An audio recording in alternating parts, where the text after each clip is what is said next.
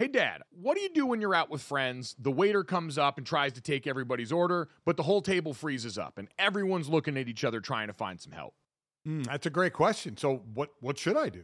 You should have some confidence, Dad, or as our friends at Jägermeister call it, shotfidence. If everyone's having trouble ordering, here's what you do. You take charge, you grab the bull by the horns, you find that dog in you, and you make an executive decision. And just order for the table a round of ice-cold Jägermeister shots.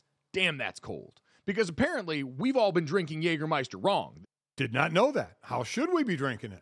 Glad you asked, Dad. We should be drinking it ice cold at 0 degrees Fahrenheit. Well, that brings up other things that I love ice cold as well. And I'll tell you right out of the gate, that's going to be a candy bar pulled out of the freezer. That's my way of eating candy. Oh, I love it. On the golf course out there, you get to the turn in the middle of the round there, and you get to that little clubhouse there, and they've always got the candy bar options, and I always see they've usually got a little box of them in the freezer, and it always makes it better on a hot day out on the golf course, taking a bite of that cold, cold chocolate and getting ready to go for the rest of my round. It's the same way with Jägermeister. So wherever you are, if you're hanging out with friends at the bar, call the shots. Cheers with ice-cold shots of Jägermeister. Damn, that's cold. And remember to check out Jägermeister at www.draftkingsxjagermeister.com. Remember, drink responsibly. Jägermeister liqueur, 35% alcohol by volume, imported by Mast Jägermeister US, White Plains, New York. Lots of things go better together. Hockey, food, golf, peanut butter and jelly, Gojo and Golic, Taylor Swift and Travis Kelce. What? But if you really want to take things to the next level, drink some Labatt Blue Lights with your friends and live life to the power of we. Always enjoy responsibly. Beer, Labatt USA, Buffalo, New York.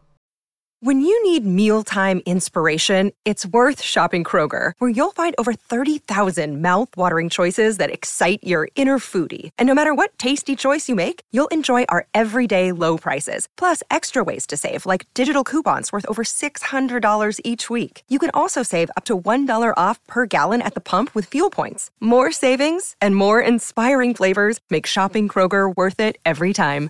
Kroger, fresh for everyone. Fuel restrictions apply. Without the ones like you, who work tirelessly to keep things running, everything would suddenly stop. Hospitals, factories, schools, and power plants, they all depend on you. No matter the weather, emergency, or time of day, you're the ones who get it done. At Grainger, we're here for you with professional-grade industrial supplies. Count on real-time product availability and fast delivery. Call, clickgrainger.com, or just stop by. Grainger, for the ones who get it done. You're listening to DraftKings Network.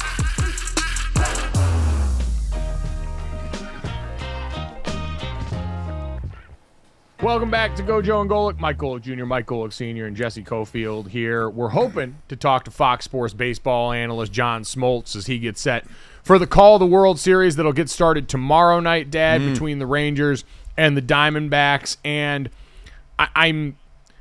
I'm going to try to have a better attitude about this series than I had yesterday. I felt a little badly about that. I understand that these people are all going out and doing their absolute best, and they can't be helped that they just lost to one against the two more inherently interesting teams. Yep. One because the Astros have been seen as this sign-stealing, nefarious bunch, and then the other side, and the Phillies, who seemed fun and drunk and blue-collar and all those things that we had associated with them. It's not their fault that they're inherently less interesting off the field and that I'm inherently less interested in baseball on the field than some of its core fans. So I'm going to try and have a better attitude about this. I know you've actually been excited about this series, so I'm sure you're going to be already ready for whatever Smoltz has for us. I am, because a championship in any sport to me. I mean, this is it's what you work for. It's the culmination. It's what when in our sport all zeros hit, or when the last out is made, or whatever the game is. Man, when you have spent that entire year going for that goal and you hit it, I just can't imagine the euphoric feeling that it would have been. I mean, you guys, the closest in our family is you and Jake, playing in the national championship game to kind of close that deal out. I just love it. And people always say, man, but if you're on the losing end of that, how bad it is. Well, you know what? You never find out unless you're in it. So you got to take the chance of losing by being there to take the chance of winning. So I just get excited for it. I get it. from the standpoint of people wanted, if you want Houston in there to hate them and you want Philly in there because to love them and to drink along with them and play some kind of drinking game while the game's going on, and just so many more storylines and stars and guys to talk about. And this isn't a TV ratings thing either. Like, I don't care what the ratings are. I'm not a TV executive, and I'm not at the helm of negotiating a CBA for any of these leagues. That stuff does not matter to me. I just want to feel something.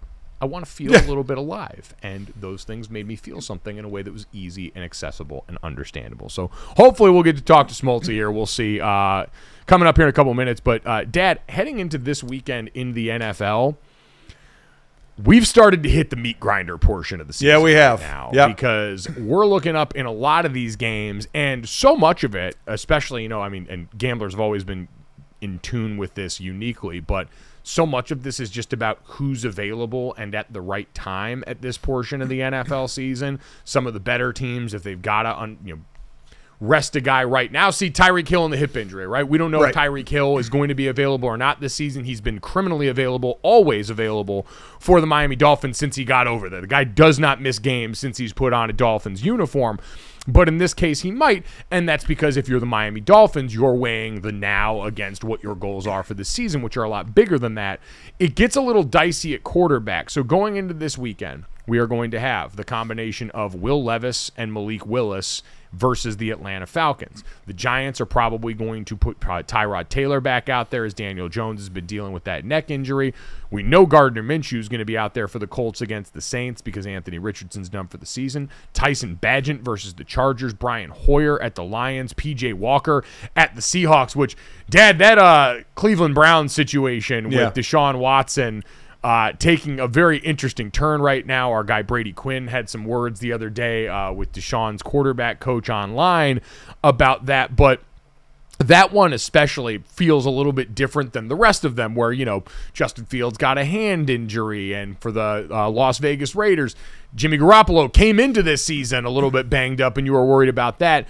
The Browns one with Deshaun Watson, they're trying to protect, and Kevin Stefanski is still referred to him as their franchise quarterback, but we're venturing further and further into the territory where it's like, all right, even if you believe, and I have no reason not to, that Deshaun Watson is actually hurt. You talked about the difficulty playing with a rotator cuff injury as a defensive lineman, let alone a quarterback. But the way they've continued to handle it, putting him out there for a little bit last week, he gets tested for the concussion protocol in the middle of the game, passes, but then they don't put him back into it.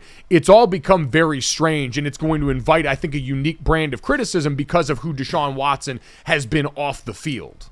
So basically, they're going to lay this one around the shoulder and say, while structurally nothing more happened to the rotator cuff, there was some swell. They're saying there was some swelling in there. And again, a rotator cuff injury, and there is degrees of it, but this is usually a multi-week thing to go through. And as someone who knows about this with all the surgeries on the shoulders that I've had, but again, the difference being me being a defensive lineman and not really having any throwing motion and trying to throw a ball with a hurt rotator cuff. It has to be painful and difficult to get all the juice you want on the ball. So you need that thing healed up.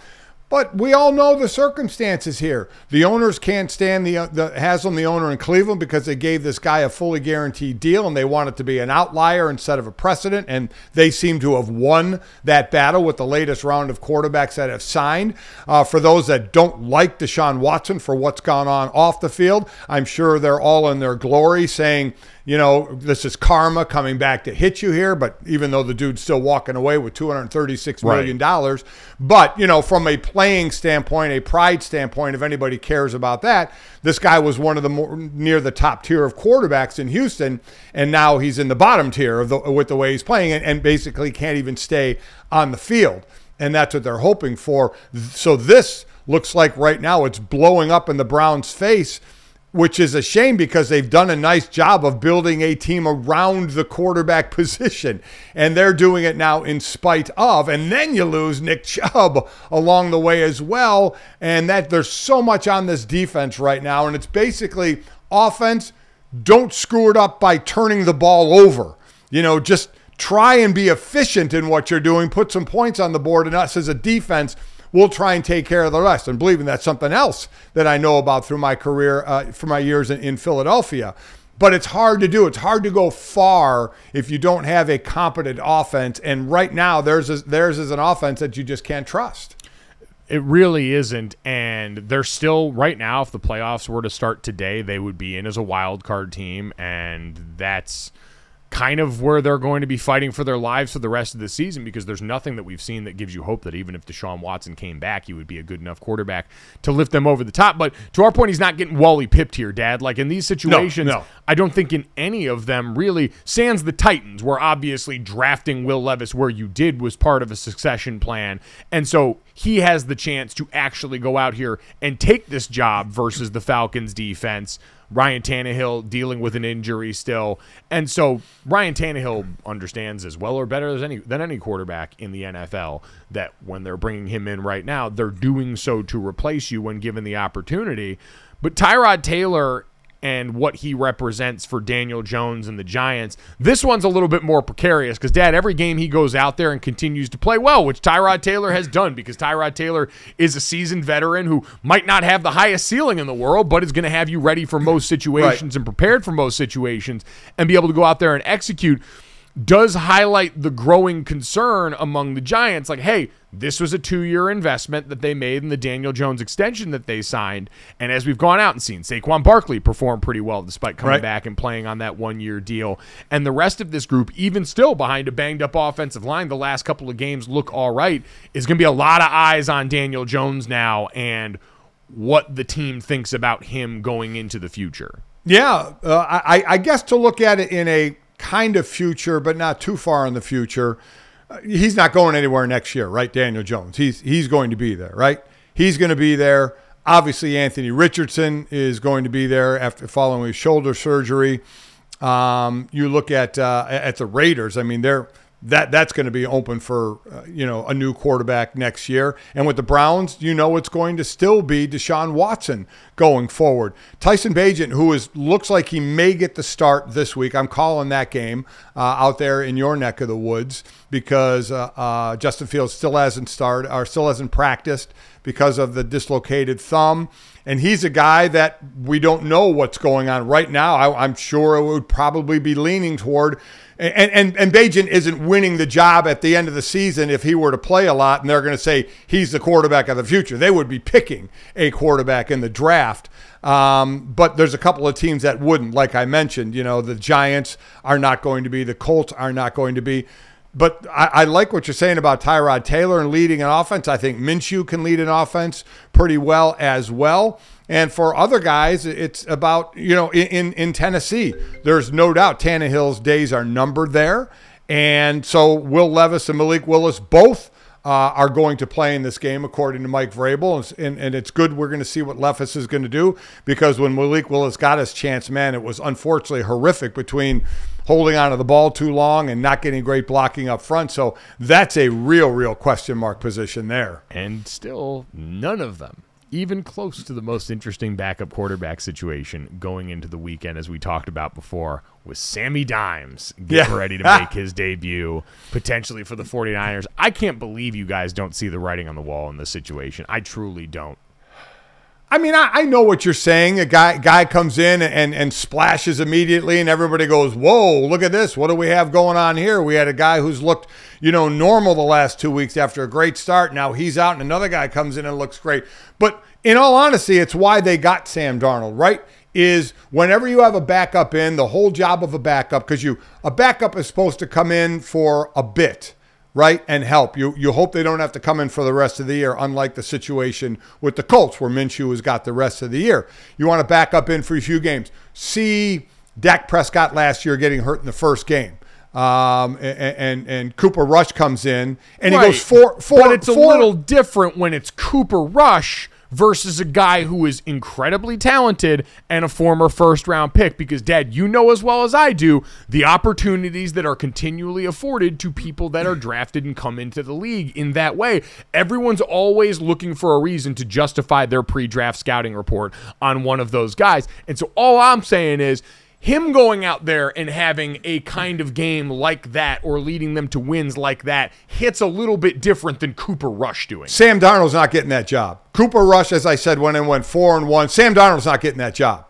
Brock Purdy has shown enough to where injured coming back, he's back in the starter. And what Kyle Shanahan will say is, well, we've got a hell of a backup if Sam Darnold comes in and plays well. My opinion, yeah, Brock Purdy is not in danger of losing that starting job. I do not think so by any stretch, because I think he's shown enough to be the starter, even though you're exactly right. Second overall pick to Mr. Irrelevant.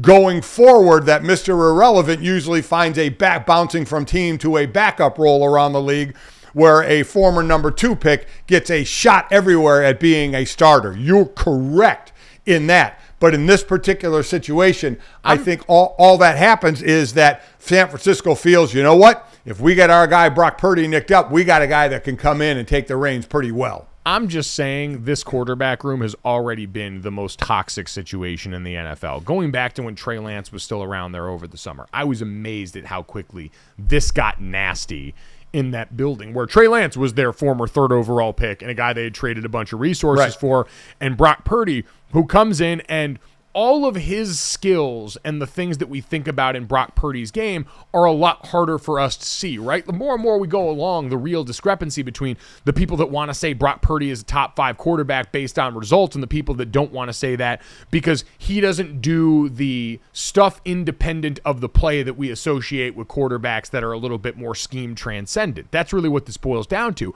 And Sam's got more of the latter. Sam's got more of the messy stuff. I mean, he's known, I know there's a lot of our friends that really enjoy watching Sam Darnold and still enjoy believing the possibility of good there. He's like a messy feet god. Nothing's ever totally pretty with him, but he's got the arm talent. He can make the plays when things break down. And all I'm saying is he plays well enough. This seems like the kind of fan base and conversation around this position group where it could get a little messy if Brock Purdy comes back and is anything short of spectacular yet again, because unfortunately, Dad, too, for Brock Purdy, that's been the bar right now. Like, I think he played well in the last couple of games, but because they've been losses and because everyone was used to, well, Brock Purdy started off undefeated in his NFL career, and Brock Purdy started off with this incredible pace for statistics in the beginning of his career, and all this stuff that I know admitting that the rest of the team helps that is bad and makes you a hater, but it's reality. All of that has created this unrelenting, impossible standard for this guy to live up to that he has so far. And if he doesn't, and this guy's sitting in the background, I worry about what people are going to do. I'm not saying it's right, and I'm not saying it's root for it, but I'm saying it's the perfect toxic breeding ground for this. You're right, because we are fickle as humans. And that's it's going to, the internet discourse is just going to take over. It's going to make its way onto the talk shows. We're going to be talking about it. It's going to be amazing. It's going to we're going to create a quarterback controversy. So I think the only way that happens, even if Sam Darnold comes out and plays well, because Mike, you're right. I mean, 2 games ago against Cleveland, listen, he did not have a great game, but give a lot of credit to the Cleveland defense for that. He was 12 of 27, a touchdown, an interception, got sacked 3 times, hit a bunch of times. Against Minnesota, he certainly wasn't awful, just 9 incompletions, 272 yards, a touchdown. He did have those 2 bad fourth quarter interceptions. Those were on him. And that's the thing you look at when you start giving the other team another chance because you're turning the ball over. I think the only way this starts going south for Purdy is if Sam comes in and has one of those games, like you said, throws for over 300, a couple touchdowns, doesn't turn the ball over, looks really good. But then when Purdy's healthy, he comes back. Purdy will get the job back. But then if Purdy doesn't look good for another game or 2, then it might start to get a little interesting because this is a Super Bowl caliber roster team that you don't want to screw up. And everybody thinks that it's Purdy. And I do as well. I don't think Sam Darnold is going to be a threat to this, but that's the scenario I see. If Sam comes in and plays unbelievably well, Brock gets to handle again and is mediocre at best for a couple of games, you might start get some eyebrow raising going on. So to Jesse's point here, we are members of the media. We want to acknowledge that, while we're not making decisions for any team, our voices play a role in here. And so I will just come out and say that I believe Brock Purdy is going to be the quarterback for the rest of the season of the 49ers. I am not going to be party to creating this mess. If the mess shows up, I will respond and react to it. I will probably like a few tweets associated with it, but I will not be party to creating this mess on here. Dad and Jesse, I don't know if you guys would like to sign the pledge that we are not going to try and tear down Brock Purdy. This is a young man who came into the league as a borderline undrafted guy, which makes him near and dear to my heart. And he's a guy who has found success through that. He has played winning football for this team. He has been the best quarterback that we have seen under Kyle Shanahan's tutelage in the 49ers uniform. I think we can comfortably say he's been better at the helm of this offense than anything we saw at the heights of Jimmy Garoppolo, despite his win-loss record and what people wanted to take from that. So will you guys sign the pledge that we are not going to go out of our way to make this ugly for Brock Purdy because we want to see that young man succeed? Wow, that was a long pause, Jesse. That was a long pause. I don't know. I kind of like the story of, like, you know, Sam Darnold going from the Jets to the Panthers. He's been overlooked. He has moments of greatness. Look, I like Darnold, and I don't know. I like Brock Purdy. You're right. I'll sign it. Listen, I think my words have already said that Brock Purdy is going to be the guy. He's going to be the starter. Sam Darnold, like I said, in the backup role, keep your team's head above water while you get the chance. But too much of Sam, and the Sam Darnold fans are going to say, it's a look at the talent that he has now in San Francisco, and that's what it's about, as opposed to what he had with the Jets. And I never wish bad on anybody, but I just think, listen, from what I saw of Sam Darnold at USC, I saw in the NFL. At times he looks good, and then at times he turns the ball over. 61 touchdowns and 55 interceptions. All right? I mean, to me, I think that Sam, over the long haul, here and there to come in and fill in a game, I think he can do great. But if he gets the reins somewhere, I just think eventually you see Sam Darnold. But this isn't somewhere. This is Kyle Shanahan's offense. And Kyle Shanahan's offense is the most quarterback-solvent offense in the NFL so far. Well, two touchdowns and 3 interceptions in the last 2 games for Brock Purdy. Well, yeah, I understand that. But, again, guys have been out. Vikings finally didn't have turnover. All these things that we can explain it away. The bottom line is this has been an offense that has been the most hospitable ground for quarterbacks in the NFL. Agreed. And to Jesse's point, I do like the framework that if you are someone who is more party to the mess, you could just spin this as, hey, I love to see a redemption story for Sam Darnold. He doesn't seem like a bad guy. He's into that journeying mode of his career. Yep. And so wanting to see good things for Sam Darnold does not automatically make you a Brock Purdy hater or slander or anything like that. So don't feel too bad for Sam Darnold, though. He's making $4.5 million this year. So that is true. He's done okay, and he's made as a second pick of the draft. He's done okay for himself. So nobody feels bad monetarily. And I hope he succeeds wherever he is. Absolutely. Speaking of late round or undrafted success, coming up next, let's talk to the Seattle sensation, Jake Bobo, here on Gojo and Golic. All right, guys, let's talk about Jägermeister. They could have written a totally normal ad here, like a really classic ad. They could have talked about their history, the 56 botanicals. It could have been all salesy and cutesy, but they know you don't care. Jägermeister doesn't want to be like all those other ads you've seen and heard. They just wanted to say 2 things. Jägermeister is great, but everyone has been drinking it wrong. Damn, that's cold. Drinking it wrong? All right, if that's the case, how should we be drinking it? They are so glad you asked, and so am I, Dad. I'm here to help you. Ice cold is the answer, at 0 degrees Fahrenheit to be exact. Ice cold shots of Jägermeister. That's it. That's all they want to tell you. So, wherever you are, if you're hanging out with friends or at the bar, call the shots. Cheers with ice cold shots of Jägermeister. Damn, that's cold. And remember to check out Jägermeister at www.draftkingsxjagermeister.com. Remember, drink responsibly. Jägermeister liqueur, 35% alcohol by volume, imported by Mast Jägermeister US, White Plains, New York. Welcome back to Gojo and Golic. Rookie wide receiver Jake Bobo is having himself a year with the Seahawks after signing with Seattle as an undrafted free agent in 2023. He made his debut in Seattle's Week 2 win over Detroit, had a career highs in interceptions and yards last week versus Arizona, and he sat down with Gojo to talk about his rookie season and, yes, that catch. So here's Gojo and Bobo. All right, excited to welcome in. It feels like Seattle Seahawks cult phenomenon, sensation, rookie wide receiver, Jake Bobo. Has that all sunk in for you, man? It feels like you're a guy in a city that's built on grunge music and finding people early. You've been a name I've been hearing about from my friend Mina Kimes since the preseason. So what's that been like becoming a Seattle rock star? It's been pretty cool. Obviously, hadn't exactly gotten used to it yet. It's a cool deal though. I appreciate, the 12s, the Seattle Seahawks fans up here, kind of making me their guy. It's been it's been a fun process for sure. Well, and it culminates this past weekend in one of the early catch of the year candidates against the Cardinals. Did you know right when you went down that you got in there? Walk me through the feeling of making a highlight reel catch. Well, so you get 2 feet hit the ground and it was close. So I come down, ref calls me out of bounds. I'm asking him, was it close? Was it not close? I look over and Pete's playing with the red flag. So I knew something was going on. But it was a great ball by Geno. Didn't really give me a choice, but not to catch it. And then, luckily got 2 in bounds. Well, it's been incredible, man. And obviously, for you guys, Jackson Smith and Jigba both catching a touchdown in the same game, the first rookie wideouts for the Seahawks to ever do that.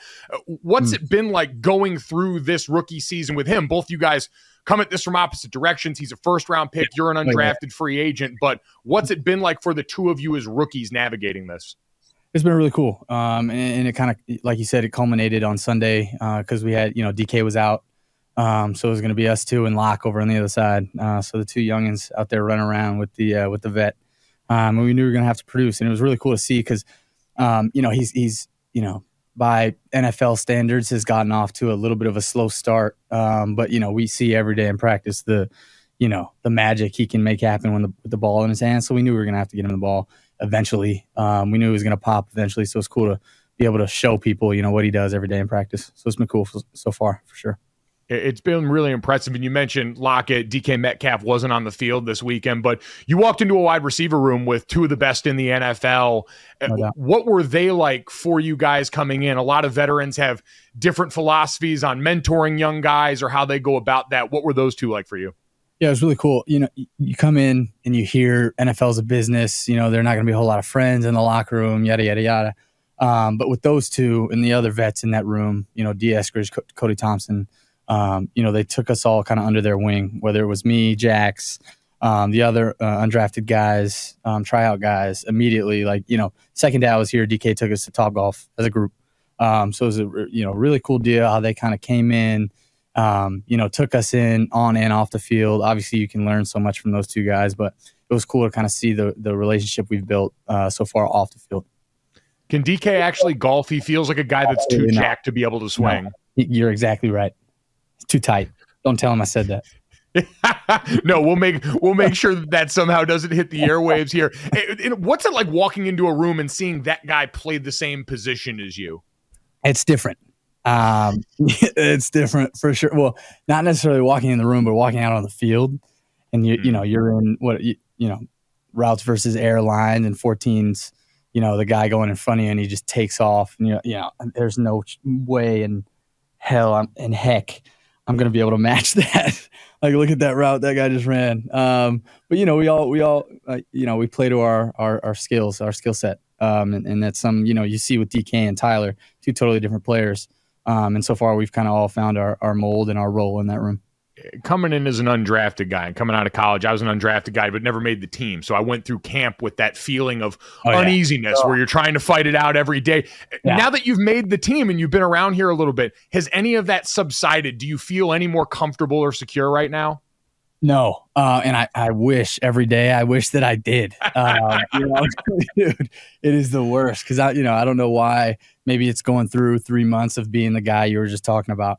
That's, it's kind of ingrained in your mind. Like every week, for some reason, I'm telling myself, dude, you got to go out and produce on Wednesday, Thursday, Friday in order to make the team the next week, which is a good mindset to have. It's kind of exhausting, but I guess that's kind of just who I am, and we'll roll with it. Can you take people inside that feeling you described in the offseason program, going through training camp, seeing, like you said, the other guys in this receiver room, they take a guy in the first round there, the mindset that you approached every day with? Yeah. I think if you go by results, you're going to drive yourself into the ground. So you really just have to kind of compete with yourself every day is kind of was my mindset. Just be better than I was yesterday, whether it was, I'm getting 2 reps. So I got 2 reps yesterday and I lost 1, won 1. Okay. If I get 2 today, let's win both. If I get 1 today, let's go 100%. So it's just, being able to, because you can't look at it as I'm trying to climb the ladder, because, that's the top of the ladder is 3 months down the road. So there's really, there's nothing you can do to kind of quantify that right now. What's it like when you going through camp, you're working a lot with Drew Lock, who's the backup there, and some of the other guys, and now all of a sudden in season working with Geno Smith? It's his second season there, but he's been around this league. What stood out to you about him as a quarterback? Just his leadership style. I've been around some, really good quarterbacks. Played with Daniel Jones in college, played with, DTR with the Browns right now in college. And those guys are really good, have really good, leadership styles. But Geno's a little different just because, he's truly a guy when things start to go south. Okay, we're finding 7. We're going to be all right. He calms everybody down. But then also if we need a fire lit under us, he's the guy to do that as well. So I've never really seen a guy that can kind of do both of that. And it's been really cool to see out of him for sure. Does he throw the prettiest football you've ever seen? Yes, for sure. It's unbelievable. People always say like a catchable ball or anything like that, but there's something to be said for the aesthetic of just being high and tight like that. Dude, the ball he threw to Noah Fant over the middle, in between like 4 defenders this last Sunday.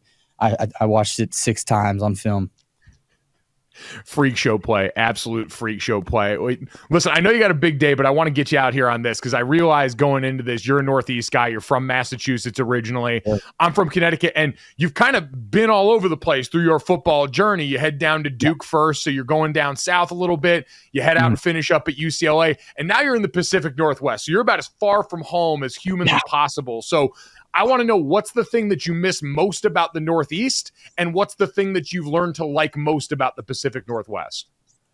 Okay, I miss the seasons of the Northeast. When you get the leaves and, growing up, football season was beautiful and you can kind of smell it. You know what I mean? Yeah. But up here, when I came in the summer and everybody's like, dude, it's going to rain all the time, it's going to be terrible. It did not rain one time from June to the end of August, and it was unreal. Everything was green, 75 and sunny every day. So that was pretty cool. And the people are great too. Obviously, Seahawks fans, they're diehard fans, but they've welcomed me with open arms. And the passion that they put into this thing has been really cool to see as well. Man, put this guy on the Seattle Board of Tourism, guys. He's ready here. These beautiful, lush Pacific Northwest summers.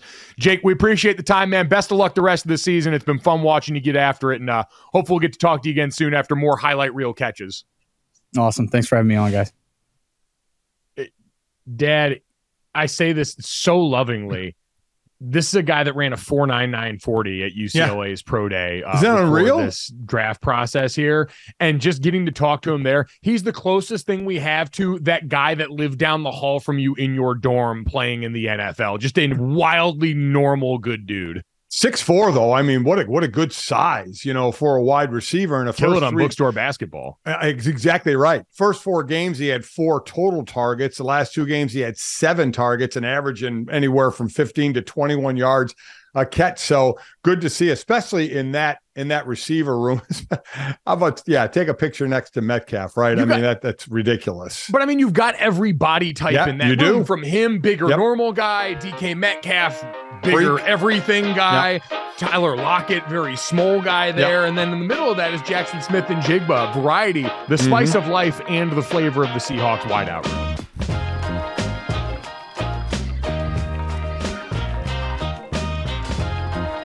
The NBA playoffs are heating up, and so is the action on DraftKings Sportsbook, an official sports betting partner of the NBA.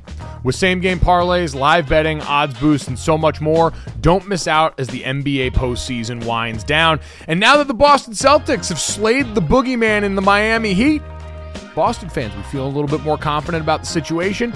You can decide right now, and if you're new to DraftKings, you can also check this out. New customers can bet $5 to get $150 in bonus bets instantly. So download the DraftKings Sportsbook app now and use code GOJO. That's code GOJO for new customers to get $150 in bonus bets when you bet just $5. Only on DraftKings. The crown is yours.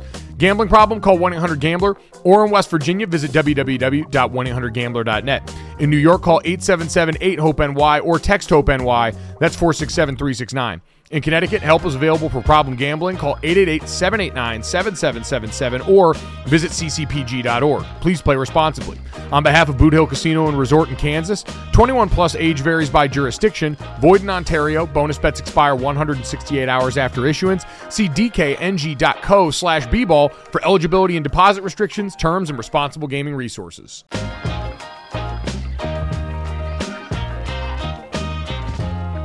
Welcome back to Gojo and Golic. It's Thursday, and you know what that means. Kick off your NFL weekend with Thursday Night Football on Prime. It is on. Bucs at Bills. Buffalo coming off a surprising loss to New England last week, but quarterback Josh Allen is 5-0 Thursday night in his NFL career.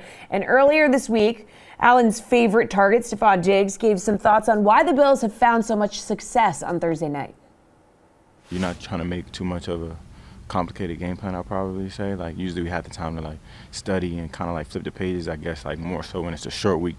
You playing fast and you kind of keep it real, not small, but you still have an open playbook, but it's all right, the stuff that we know we're good at, we playing fast, we're not thinking as much, and it's you're a little bit fresher. I know it's a smaller week, but you're not practicing as much. I'm doing a little bit more walkthroughs rather than just putting a lot of ground on your body, so guys are probably a little fresher, even though we had a game on Sunday. And it's just, you get up for it. It's Thursday Night Football. Well, guys, they're going to need that TNF magic because with an L, they would fall to 500.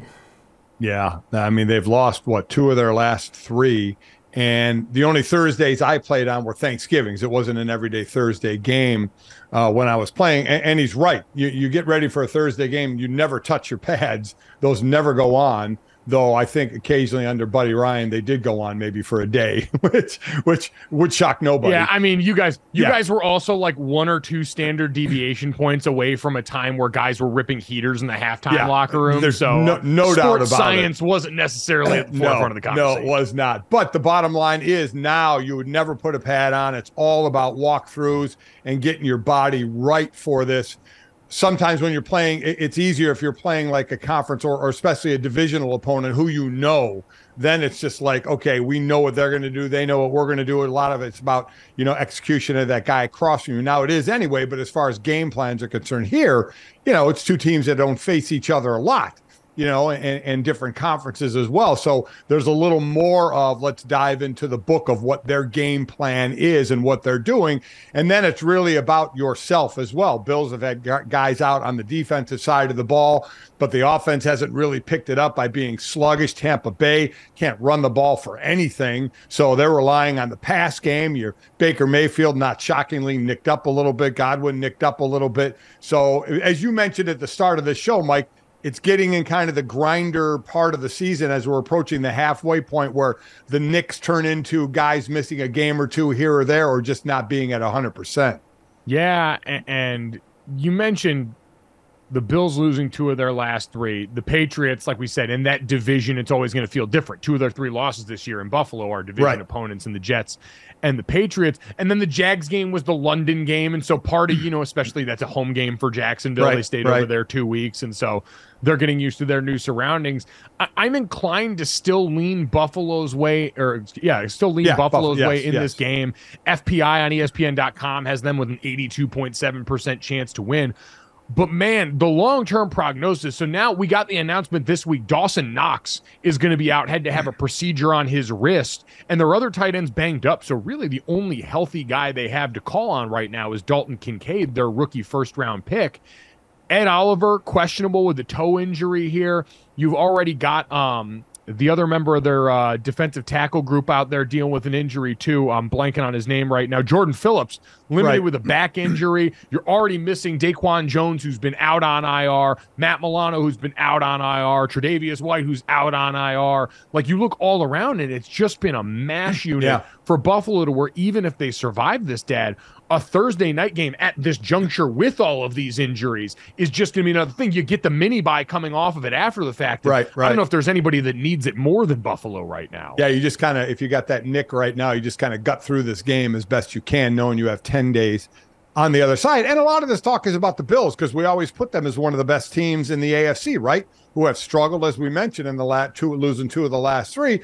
But for Tampa Bay, we're talking about an NFC South that is wide open, save for Carolina, right? You have 3 teams in Atlanta, New Orleans, and Tampa Bay are going to be fighting for what we think is going to be one spot like Tampa Bay got last year with a losing record. And remember, Tampa Bay started out 2-0, but unfortunately, since what they put up in the last 4 games, 56 points and averaging under 300 yards total offense. So the offense has gotten kind of stagnant here, as I mentioned, especially the running game. So, for Tampa Bay fans or people looking at that, I mean, this team is playing for a lot as well. I think we all just kind of look at Buffalo and say, well, this is the team that really has a shot to go deep, and nobody thinks that at Tampa Bay. And quite honestly, I'm one of them. I don't think any team coming out of the NFC South is going to do it, and someone has to. Someone's going to make the playoffs. Yeah, I think against our better judgment, yes, we're still allowing this to happen. We are, and they should. Don't get me wrong. I'm not saying that we start to change. Yeah, I mean, let's not do that, okay? Let's not do the knee-jerk reaction of, oh, my God, a losing record can't be in the playoffs. All right, let's say it's not a knee-jerk reaction. We've seen this in years past where teams add not that many 500. Times, okay? I mean, let's count up the times to worry. What's enough? I mean, Seattle years ago. I mean, how many? What? No.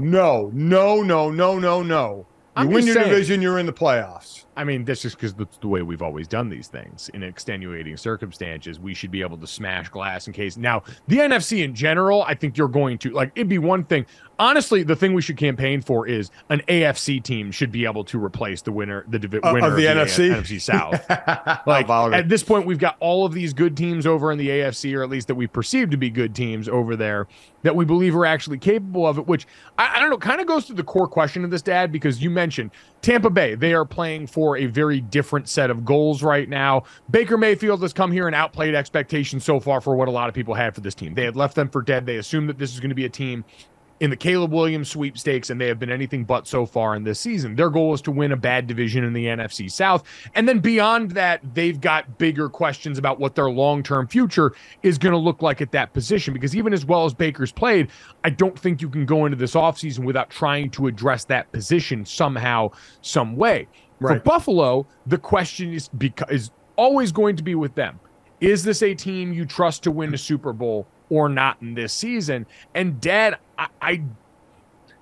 I struggle to say no, and I feel like it just comes down to the Josh Allen factor of it all, because last year, even despite that elbow injury, they were still one of the top offenses in the sport. That was still a team that suffered injury last year. I mean, hell, that's the impetus for the Von Miller ACL injury and the way that we talk about what that team lost. They've been banged up before, and they found a way through it, which makes me believe, they're still going to be a playoff team. I still think they have a very real chance to win the AFC East, them and Miami going neck and neck.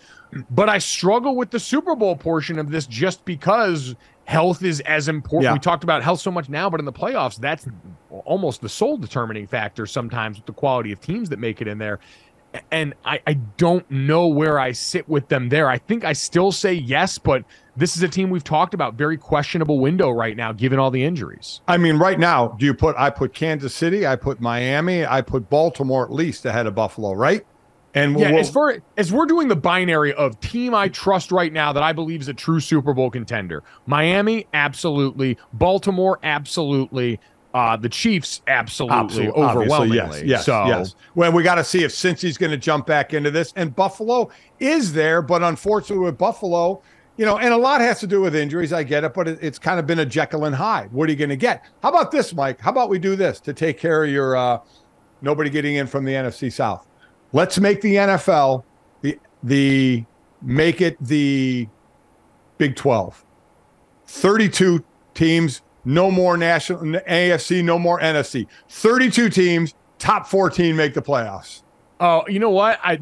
We already know people wouldn't go for it, the round robin style version of this, because we had a good thing like that. Not necessarily a round robin for anything of male value, but Adam Silver and the NBA doing away with the team drafts that we've seen for the All-Star game. They're going back to East and West. What a coward's way out here. I'm so mad at them for that. Going back to East and West, no more target scoring in the fourth quarter. They're complaining to these guys about effort in the All-Star game. That's not how these games work anymore. Grow up and let us have the one bit of entertainment value, which is watching guys squirm in the live draft for the All-Star team. How dare they? Stop making the All-Star game something important, just stop. It's an exhibition game. Find as many ways as you can to have some fun at it. And I'm with you. I'm kind of sorry it's going back to East-West. Yeah, disgusting effort there from the NBA. We will get to a first at our alma mater next year on Gojo and Golic.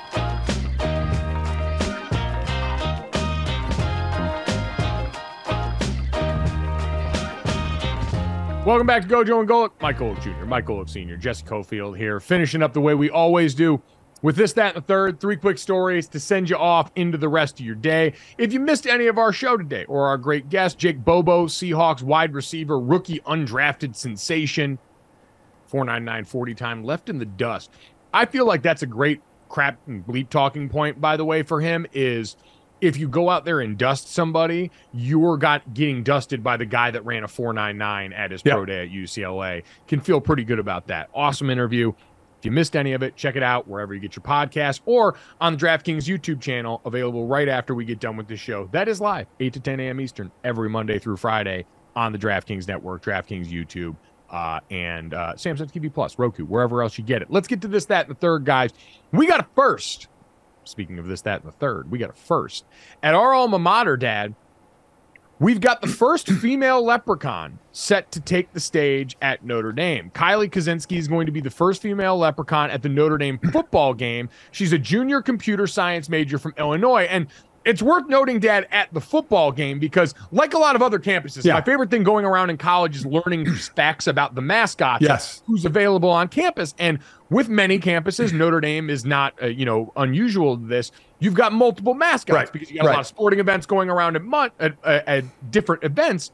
But the mascot at the Notre Dame football games, that's the A-team mascot. That's exactly. You're on scholarship, all the things that come along with that. And so congratulations to Kylie. That's awesome to see. Awesome green suit. Going to be styling and profiling. Can't wait. It's very cool. I love seeing the animation of mascots on the sideline. And this one is not wearing, the big head thing and something that's a little harder to move in. There's free movement out there running around, and you got to kind of get to show off a little bit your speed, your athleticism, doing some things with the fans or on the field. Cool thing. Good for her. And like you said, it is like a lot of other colleges where there are multiple mascots that you see at basketball games or different events there. But good for her. Congratulations. The best ones I learned this year was when I was at Oregon, because they have the Duck do push-ups for all the touchdowns scored. For every point that's scored, the Duck does a push-up.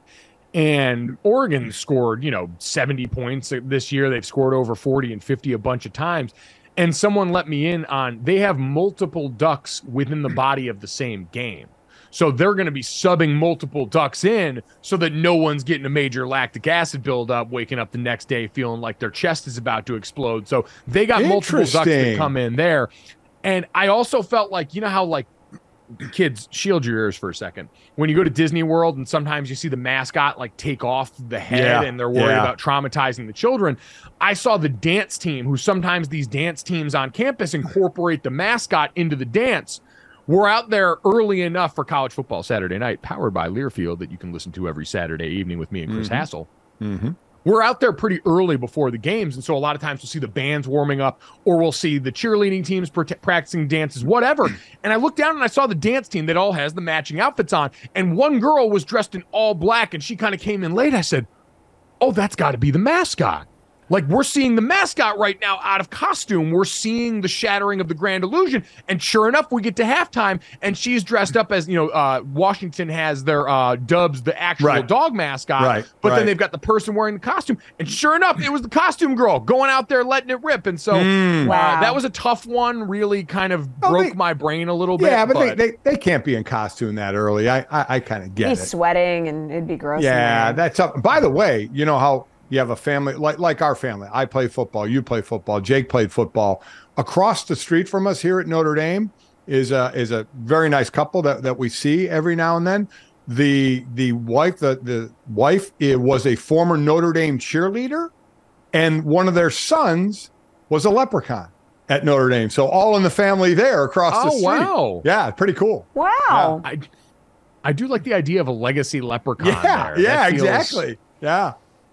There we go. Nepotism making its way into the mascot game. Jesse, what do we have for that right now? Yeah, okay, let's talk some NBA. Apparently, NBA likely to expand to 32 teams once its next set of media rights deals are completed. The two cities that are being considered are apparently Vegas and Seattle. And I feel like Vegas is the one that everybody's going to have their eye on. Oh, Vegas is the one LeBron's going to have his eye on. He's been openly pining for this for years, Dad. Yeah, he has, and everybody getting into ownership. Speaking of which, did you see that, Myles Garrett is buying into the Cleveland Cavaliers? Yes, he's going to be a partial owner and brand ambassador, which means we get to see him in a basketball jersey more, looking terrifyingly large. Just would be awesome. But listen, they're going to be in Vegas. Baseball, we feel that the A's are eventually going to be in Vegas. You're going to have the four majors in Vegas, which is still amazing because it is just not that long ago when that was like so taboo to think there would be a pro sport in Vegas. And now, once the league's all figured out the amount of friggin' money you can make off of this, oh, cool, we're all good. Let's go to Vegas, which we all knew would be fine. And it is. Now they're going to have four major. That's a no-brainer to me. And going back to Seattle, those Seattle fans would have to be ecstatic to get a team back there again. I mean, I feel like if we're going to continue to expand the Vegas footprint, and obviously it's worked out well, right? The Golden Knights got a championship. Yes. The Aces just went back-to-back. The Vegas Raiders exist, which is pretty cool for them. And they're probably about to swallow the Oakland A's whole, as that whole back and forth was pretty ugly. At the very least, basketball owes us the Supersonics going back to Seattle. I don't care about much. I don't have a lot of ties to the Pacific Northwest, but the aesthetic of that team was sensational, and that fan base around that team is awesome. And so we need to right that wrong. Sending them to Oklahoma City was already insane, although shout out to my buddy Gabe Eichert and everybody in Oklahoma who loves Oklahoma City Thunder there. We love that for them. But it robbed Seattle unnecessarily, and so it's time to bring them back and do the right thing, NBA. You get to have your Las Vegas cake, but at some point you got to eat your vegetables, and that's sending the Seattle Supersonics back to where they rightly belong. Jesse, let's get to the third here. Yeah, okay, so Chris Pratt has something to say about kids' trophies. He had an Instagram post where he was showing his wife, Katherine Schwarzenegger, and she was going through her old boxes in her house that her mom, Maria Shriver, had kept for her that had items from her childhood. So Pratt goes on to say, it's very thoughtful. I cannot say how proud I am of my wife for being a fourth grade problem-solving superstar. That was one trophy. There's also a trophy for most improved 2-year-old in swim class. And then he kind of jokes around, but then he says, but real talk, once your kid goes through the stuff, is it okay to toss? I mean, do we need the I was on a sports team trophy? Can they be donated? Well, all right. This one hits close to home for me. Now, first I will say, Mike stuff, Jake stuff, Sydney stuff, we kind of let them go through it and decide what they want to keep. When I was done at ESPN, and we had been there for, a long time, a couple of decades, so there was a lot of stuff accumulated there. And when we moved there, we had a one of the big garbage things out in our garage to just toss stuff into out in the driveway. And one time I took some stuff out there and I looked in there and like all my awards were in there. My wife had just tossed them. And I was like, what? She said, do you want to bring them from house to house? And I was like, no, but you didn't even ask, you just tossed them. Yeah, do you want to bring them as they're already sitting fractured in the garbage? Okay, but I have a question. I have a question, because I would love to ask your wife this. I wonder how many times she maybe asked you to go through those.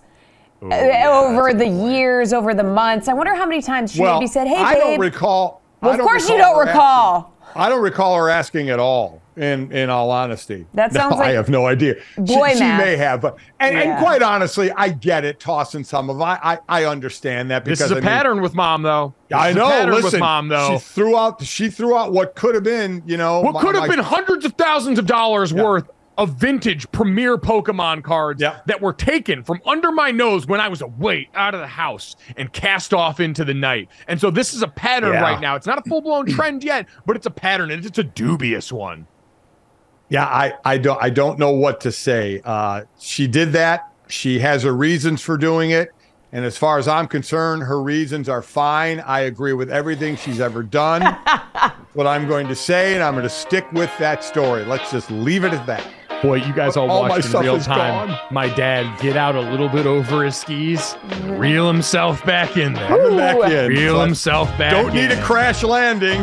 No, we do not here. Everyone, make sure you download, subscribe, rate, review. Leave us a 5-star rating. Enjoy your night. We'll talk to you tomorrow.